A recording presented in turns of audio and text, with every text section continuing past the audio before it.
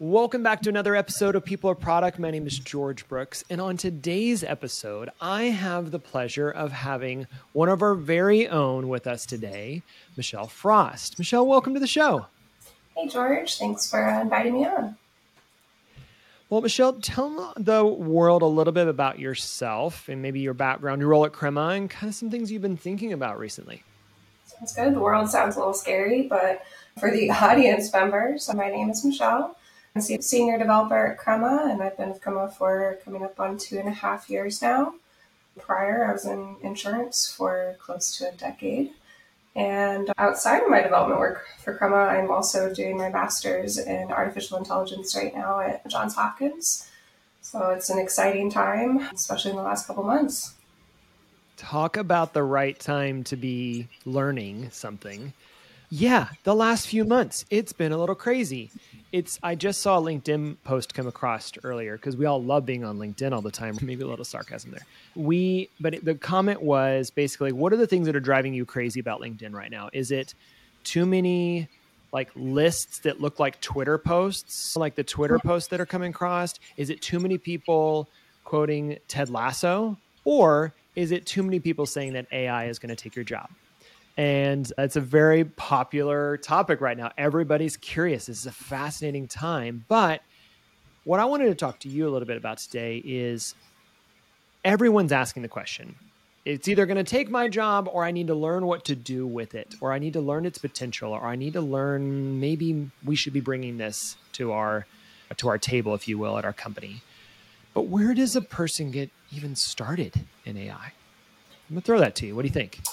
I think there's definitely a difference too. We want to talk about personal investigation versus how does a business get started.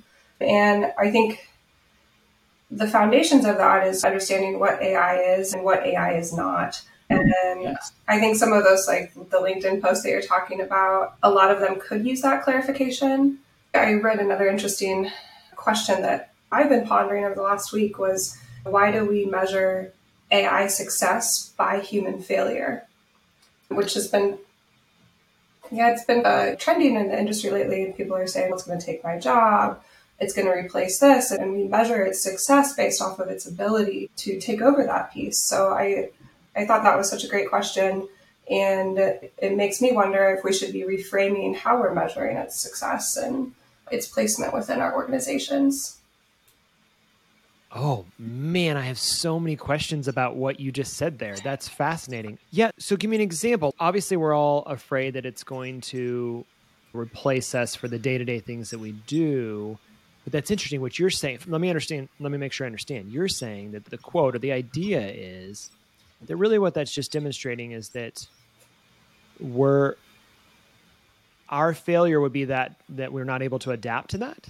Rather that we measure the AI system's success by its ability to replicate a human. So that might come in from, even if we look back in, when was that, the 60s? I'm going to misquote myself there, a Turing test, right?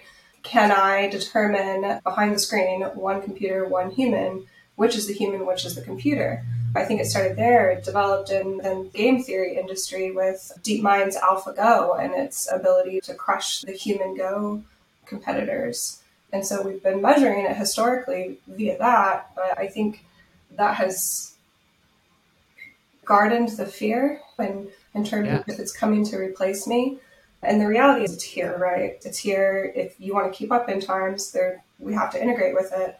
So I think even just reframing that question of, rather than how is it going to replace me, but how is it going to augment my workflow? How is it going to empower me to do better? And maybe it's checking off things that I don't really want to do, but I have to do them, empowering me to go do things that we're not going to be able to replace with AI. So you talked a little bit about the understanding of what AI isn't and what AI is. Maybe go a little bit further with that. How would you, when you're explaining this to your friends or to your peers, how do you explain what AI is or isn't? How much time do we have? With it. I'm curious. I think we have all the time in the world. It's fine. I think that question alone could cover an entire podcast, because part of the problem with the terminology is that it has meant so many things over the past 80 years. So artificial intelligence, it's this bucket terminology. If you look back, we would have considered smart calculators AI. And today we don't really consider them that. Right. A lot of state space search, the old school AI, as we'll call it, versus in the last 10 years, machine learning, deep learning, that's brought us into this new era. And I think most people, when they think about AI, they're in that deep learning section of thought. But truly, AI encompasses the whole enchilada. I think that's perfect. I think you nailed it. Okay, so maybe we pivot forward then a little bit. As an individual inside of an organization is thinking or paying attention or trying to ignore but can't ignore the chatter around AI, what are some areas to start? Where do you get with the basics? Where do you understand where to get going? From a business perspective, I think that we first need to identify the problem that we're trying to solve. Are we just trying to throw AI at something so that we can check a box? Or are we really trying to augment its power in the right way? And hopefully the answer is the latter. And from there, so we have to really define what our problem is. What are we doing something repetitively that could be automated? Or is there another problem that takes us a long time to solve as an organization? I've seen a lot of AI use cases where someone has to manually go through lots of PDFs or spreadsheets and pull out information. I think that's a pretty industry agnostic example. But it starts with just identifying what the AI system is that you want to adopt and what problem you're trying to solve. I think that's the one we probably heard the most recently is a lot of the work that people trudge through is I'm getting PDFs. I've got this Excel spreadsheet that's been in 75 different versions, but it's really, just the same sheet I've been using forever. And I want to get more out of it. I can't get the stuff off the image, even though there are some ways to do that. So there's everything from OCRing it to actually going through a whole stack of PDFs and taking a full inventory of that and actually parsing out the information and then making sense of that information and then having it learn on that information. But when you think about artificial intelligence, I have this sense, or I think a lot of people have this sense that it's like it just read the whole book and it knows what the book is about and it can tell me the plot of the book. But when you're dealing with it in a business sense, how much of that is true? How much does it actually know? It depends on the model. What you're describing is the hype that we're seeing right now, which is around these foundation models or large language models like GPT, Google's BERT. But those, you have to understand, they're based off transformers, right? And they're large language models. They were built to understand a language, not necessarily perform a task. A lot of the lower level models that we've seen in the last 10 years, they're trained to do a specific task. Yeah, and I think that's a good separation, right? Because a lot of people only think about this large language model use case, which is that I can basically have some sort of a conversation with this thing that's predicting the next words that it might say. And we get the sense that it knows what it's saying, right? And sometimes it is pretty sophisticated. It really is impressive what it can pull off. And occasionally you can get it to do these like extra tangential things, right? So writing snippets of code or generating an image or something like that. But there's so many other use cases for a lot of businesses actually thinking about AI being put into place. So what other problems do you think that's actually being used to solve, or it has already been used to solve, but people just aren't calling it that because it doesn't seem as fancy or as exciting? Yeah, if we stay tangent to those models, so they're the most advanced from the natural language processing NLP industry in the field. And that industry is actually really interesting if you go back in the history and even the last, let's say, 13 years. There was a paper that basically introduced word-to-back word embeddings that most of the last research in the last 10 years has been based off of. Those foundation models that we're talking about, they really stemmed from an architecture proposed in 2017 in a paper called Attention is All You Need.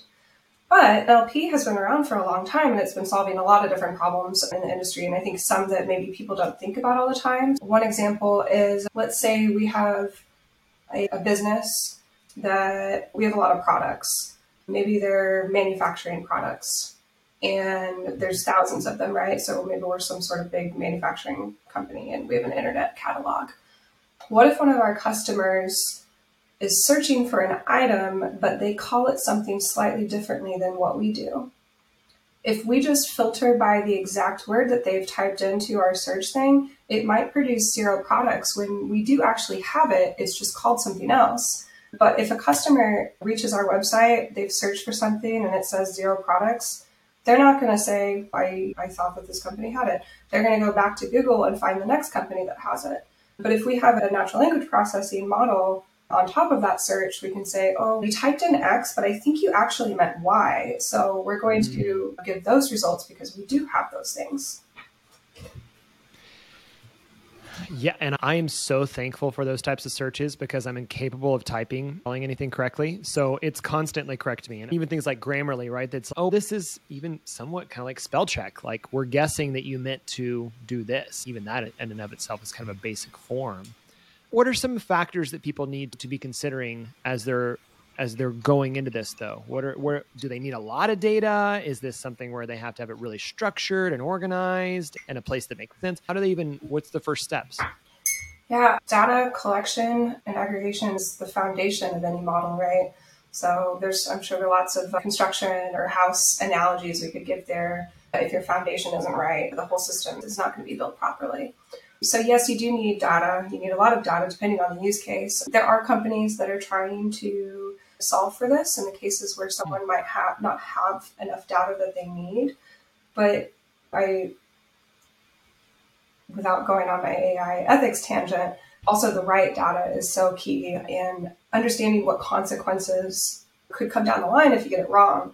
Certain industries, it might not be a big thing if we're looking at manufacturing parts. Okay, there's probably not too much risk in there, but if we start looking at insurance and predictive policies that involve real people, we have to consider the data that we're building on, because if it's human data, it's likely for error. And if you build a model based off of error data, the model is not going to be great.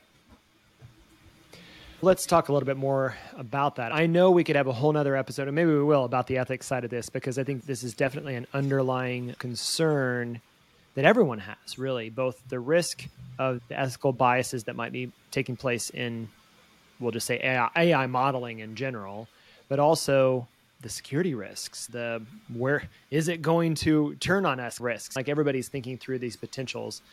But I want to, before we get to the fear of it, because I don't want to necessarily push that any further than it already probably exists in some people's minds because of the movies or because of stories, or because of headlines. Let's talk a little bit about the practical side. What is the steps? If I think about, here's what I needed to go, and you maybe even go one level deeper than that, because I think you talked about we need to be thinking about how to collect data or at least get access to a good source of data. What next? Is there even technology platform, or how do you train a model? I think there's some people going, you're saying words, but what does that mean? Yeah, that could be a fun video down the road, is come up with some really simple model that we can explain and walk through in 30 minutes. Maybe I don't know, like a really simple linear regression model or something. But we should definitely do that. Plug for the Crema YouTube channel. Definitely go check it out. That will be coming. You just fallen. Did I just volunteer myself? Great. How can people think about maybe a process about what's going at it? I think we're all product people, and this is just another product. It's another flavor of a product. So it does have a life cycle. There's an iterative process. And actually, I would say that iterative process is so key here, because evaluation is a critical step, maybe even more so than if we're shipping out like a web UI product. We get user feedback, right? And we'll go and we'll tweak it. We need to make sure that we're evaluating our model in production too, because sometimes what we expect and what we see in our local results is going to actually vary by the time we do put that model into production. The data can change from what we expect to what's actually out there in the real world. So it's a life cycle, it's data collection, it's data prep. That's really a huge chunk of what you're going to have to do to get a model or any AI system in place. And then we're going to do the training, we're going to go through the testing, the evaluation, ML ops. Before Chat GPT exploded the AI industry, everybody was talking about ML ops. That was actually a big shift, I would say, in the last, what month is it? April, 6 to 8 months. So Tell me what ML ops is. I've seen it referenced a few times, but I don't know that I could tell you exactly what it is. Very similar to DevOps. but for machine learning. Makes So sense. DevOps, SecOps, ML ops. Yeah, totally. machine learning, ML ops, where we host our models, deploy our models. That's a pretty big field for a lot of AI startups. Out of curiosity, this might be a little, since we know that we have product managers and folks that are close to the craft that listen to the podcast, what are common frameworks, languages that folks are using to write or to train these models? Python. Yeah. I just wanted somebody to say it because I don't think we brought it up on any of the previous podcasts yet, but I know Python seems to be the go-to. Are we seeing, so whenever I think of the early days of Python or Ruby or going back to C++ and things like that, there was always these frameworks that started to get laid on top of it. Are we starting to see frameworks that are coming out for ML? Django was a great example of being able to do MVC for model view control for building basic web apps, right? Are we seeing ML types frameworks that are getting layered on top of Python that is helping move this forward faster? Hugely. Yeah, it's more AI and machine learning is turned into more knowing how to use those libraries than necessarily having to, for example, build a linear regression model from scratch. You could do that. You could do it in vanilla Python, but why would you go reinvent the wheel when you have libraries like sklearn that you can do it in 3 lines?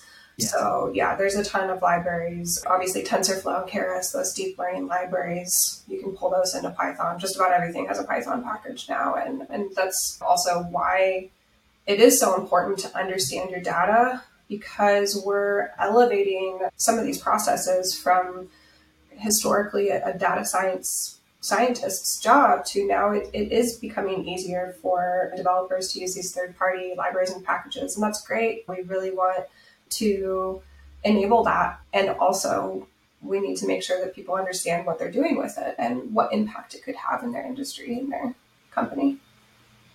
Yeah, and I think that goes to that expertise, right? So I think that while there still is always going to be the data analysts, the data scientists that are really thinking about how can we get the most refined versions of these things out of large data sets. And I think that will continue to exist. But for those that are just getting started, especially if you have access to a product team, that expertise has shifted a little bit, or at least the access to that expertise, it feels like it's shifted to where it is more approachable for a team of folks like Crema's teams, our product teams, to start really introducing that into our product delivery offerings, where we can start to say, yeah, absolutely, we can bring ML or AI or whatever you want to call it to the table as a part of how we think about product in general.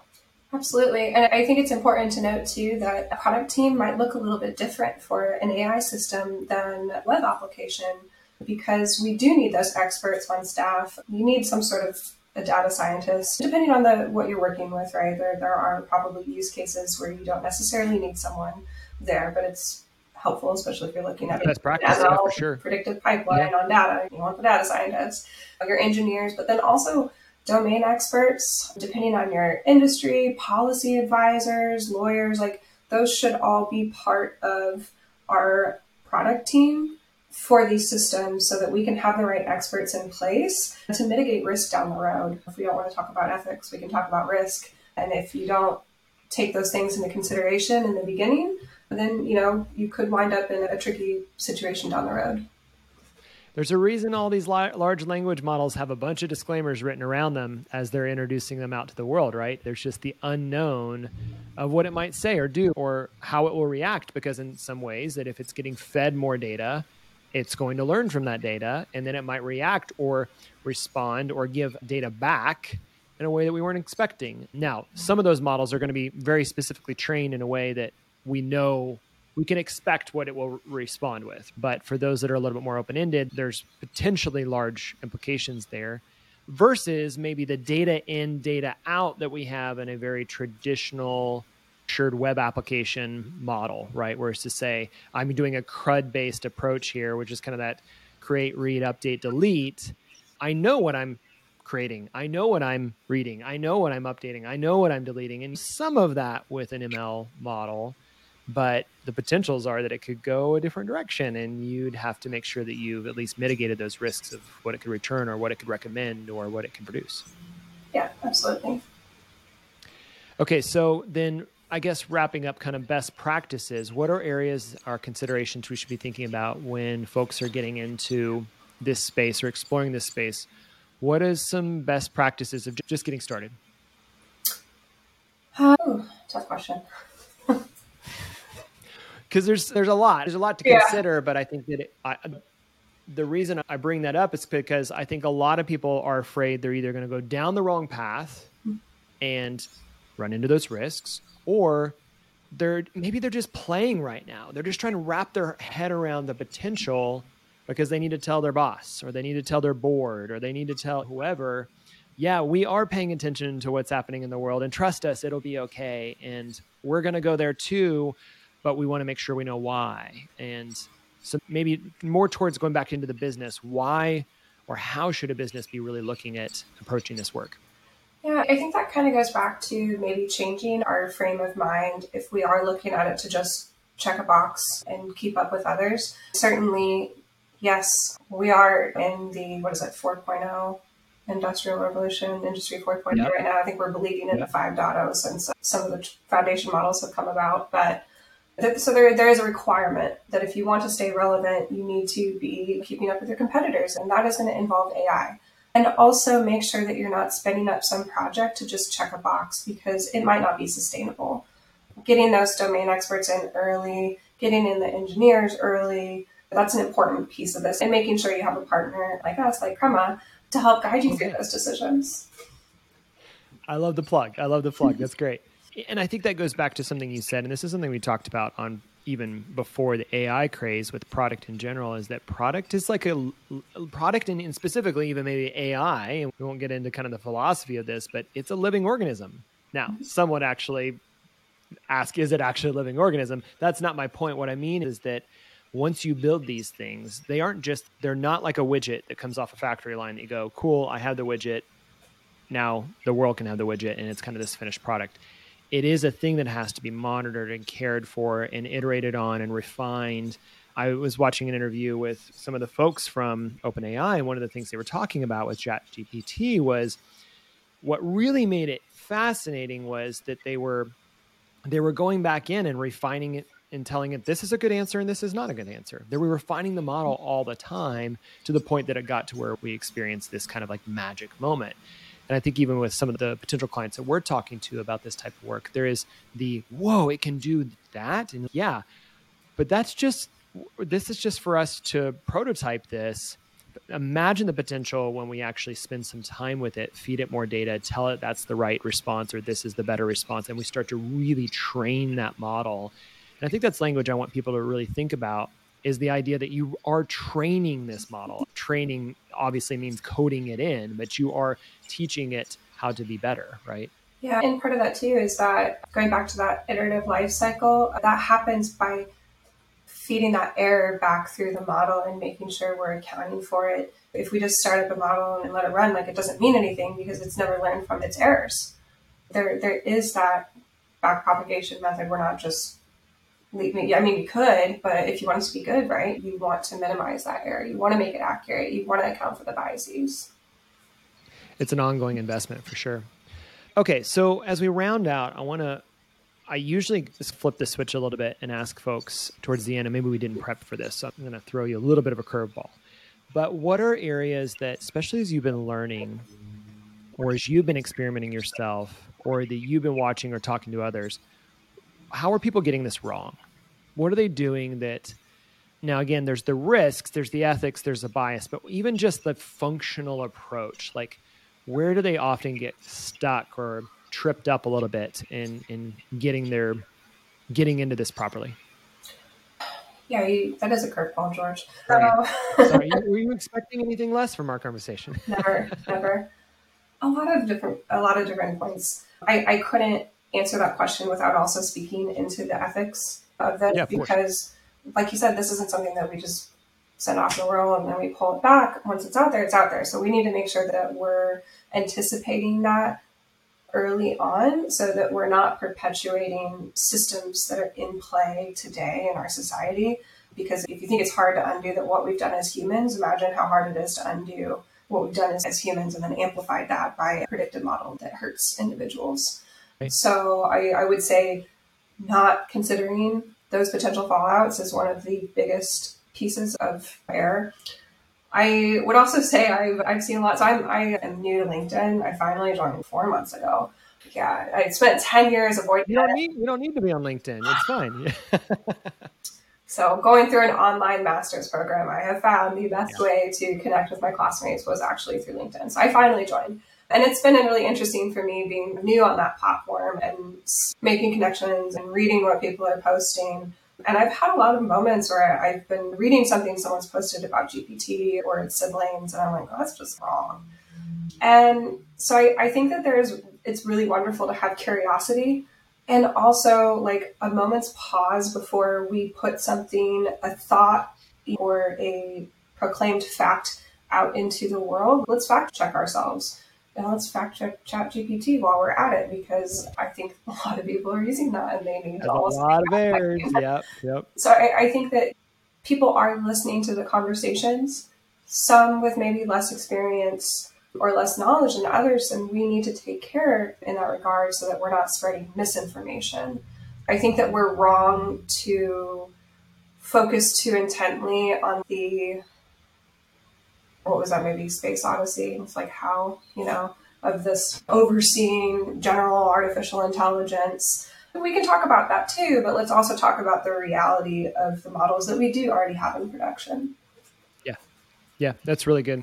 Maybe the last thing we'll touch on here real quick is obviously you're going through a formalized program for this, but where can companies be thinking about really equipping their employees, maybe whether it's employee training? I don't know if we necessarily want to go, what do people need to know as they're coming into this? How are they thinking about retraining their employees to be ready to use it as a tool, to be empowered by it, to be enhanced by it in some ways, or actually training them how to use it and how to do it? Yeah, it's an interesting time right now for ML engineers because of these foundation models. I think we're going to see a rise of more prompt engineering than maybe traditional machine learning or engineers or data scientists. But I still think it's really valid to say, is this an ask that I am going to put on my dev team? Do I want my developers who maybe have been full stack historically to go out and learn these things? And if, the answer is yes, and that's fine, then make sure that they're equipped too, because there's a pastry box of different algorithms and approaches to every single problem. And you want to give them the space and time to make sure that they're picking the right one. So yeah, we want to empower developers with, I would say, the time and resources to go learn these things. And I'm not stating that they need to go get a master's program or formal education. Sure. I'm doing that because I truly love it. And I want as much information as I can possibly attain. And I wanted to go do that at a higher institution. I don't think that's a requirement. I think that there is so many resources out on the web. There's so many online courses. There's wonderful books. This book is every single AI class I have ever had has used this book. It's Artificial Intelligence, A Modern Approach, 4th edition. She's beefy, but for those that are only listening to the podcast, that book is approximately 2.5 inches thick. So it's about, it's like a little over 1,000 pages. Yeah, that's awesome. That's a good share. That's a good resource. Let's wrap up. I think that first off, thank you so much for your intentionality in this space, because I think that there's one thing, like you said, it can feel a little FOMO, right? We just need to run in and learn. And I'm definitely one that loves to get close to things and to play, just so I can say, you know what, I understand some of the vocabulary. I've seen some of the potential, but I don't want to put all my chips into one bet, right? But I do think there's some staying power to what we're going to see from AI going into the future. And it's becoming a part of, almost every conversation we're having with potential clients right now. I'm really excited that you're part of the team and helping shape this at Crema. So thank you for being here. Thank you for your thoughtfulness as well about how to do this work thoughtfully and with good ethics, because I think that's something that can be, even if just gently swept to the side, might have big ramifications. I appreciate your intentionality there. Yeah, and likewise, I can't say enough thank yous or praise for Crema and allowing me to carve this space out. It's so supportive and curious and inquisitive. It's been a really cool experience to come back and share with everybody too. I'm pumped to keep learning with you and alongside you, and to have some of our philosophical debates in the afternoons over a glass of wine sometimes, because we go off and we go, what are the potentials? And where's it going to be? And what's it going to do to us? And so I love all that. So thank you for being a part of that journey. And as always, to everyone who comes on the podcast, thank you for joining me today. This has been such a pleasure. Thanks for having me, George. I appreciate it. Thanks, Michelle.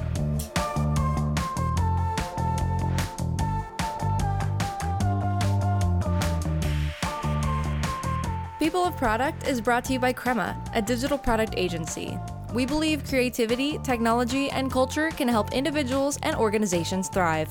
Learn more at crema.us.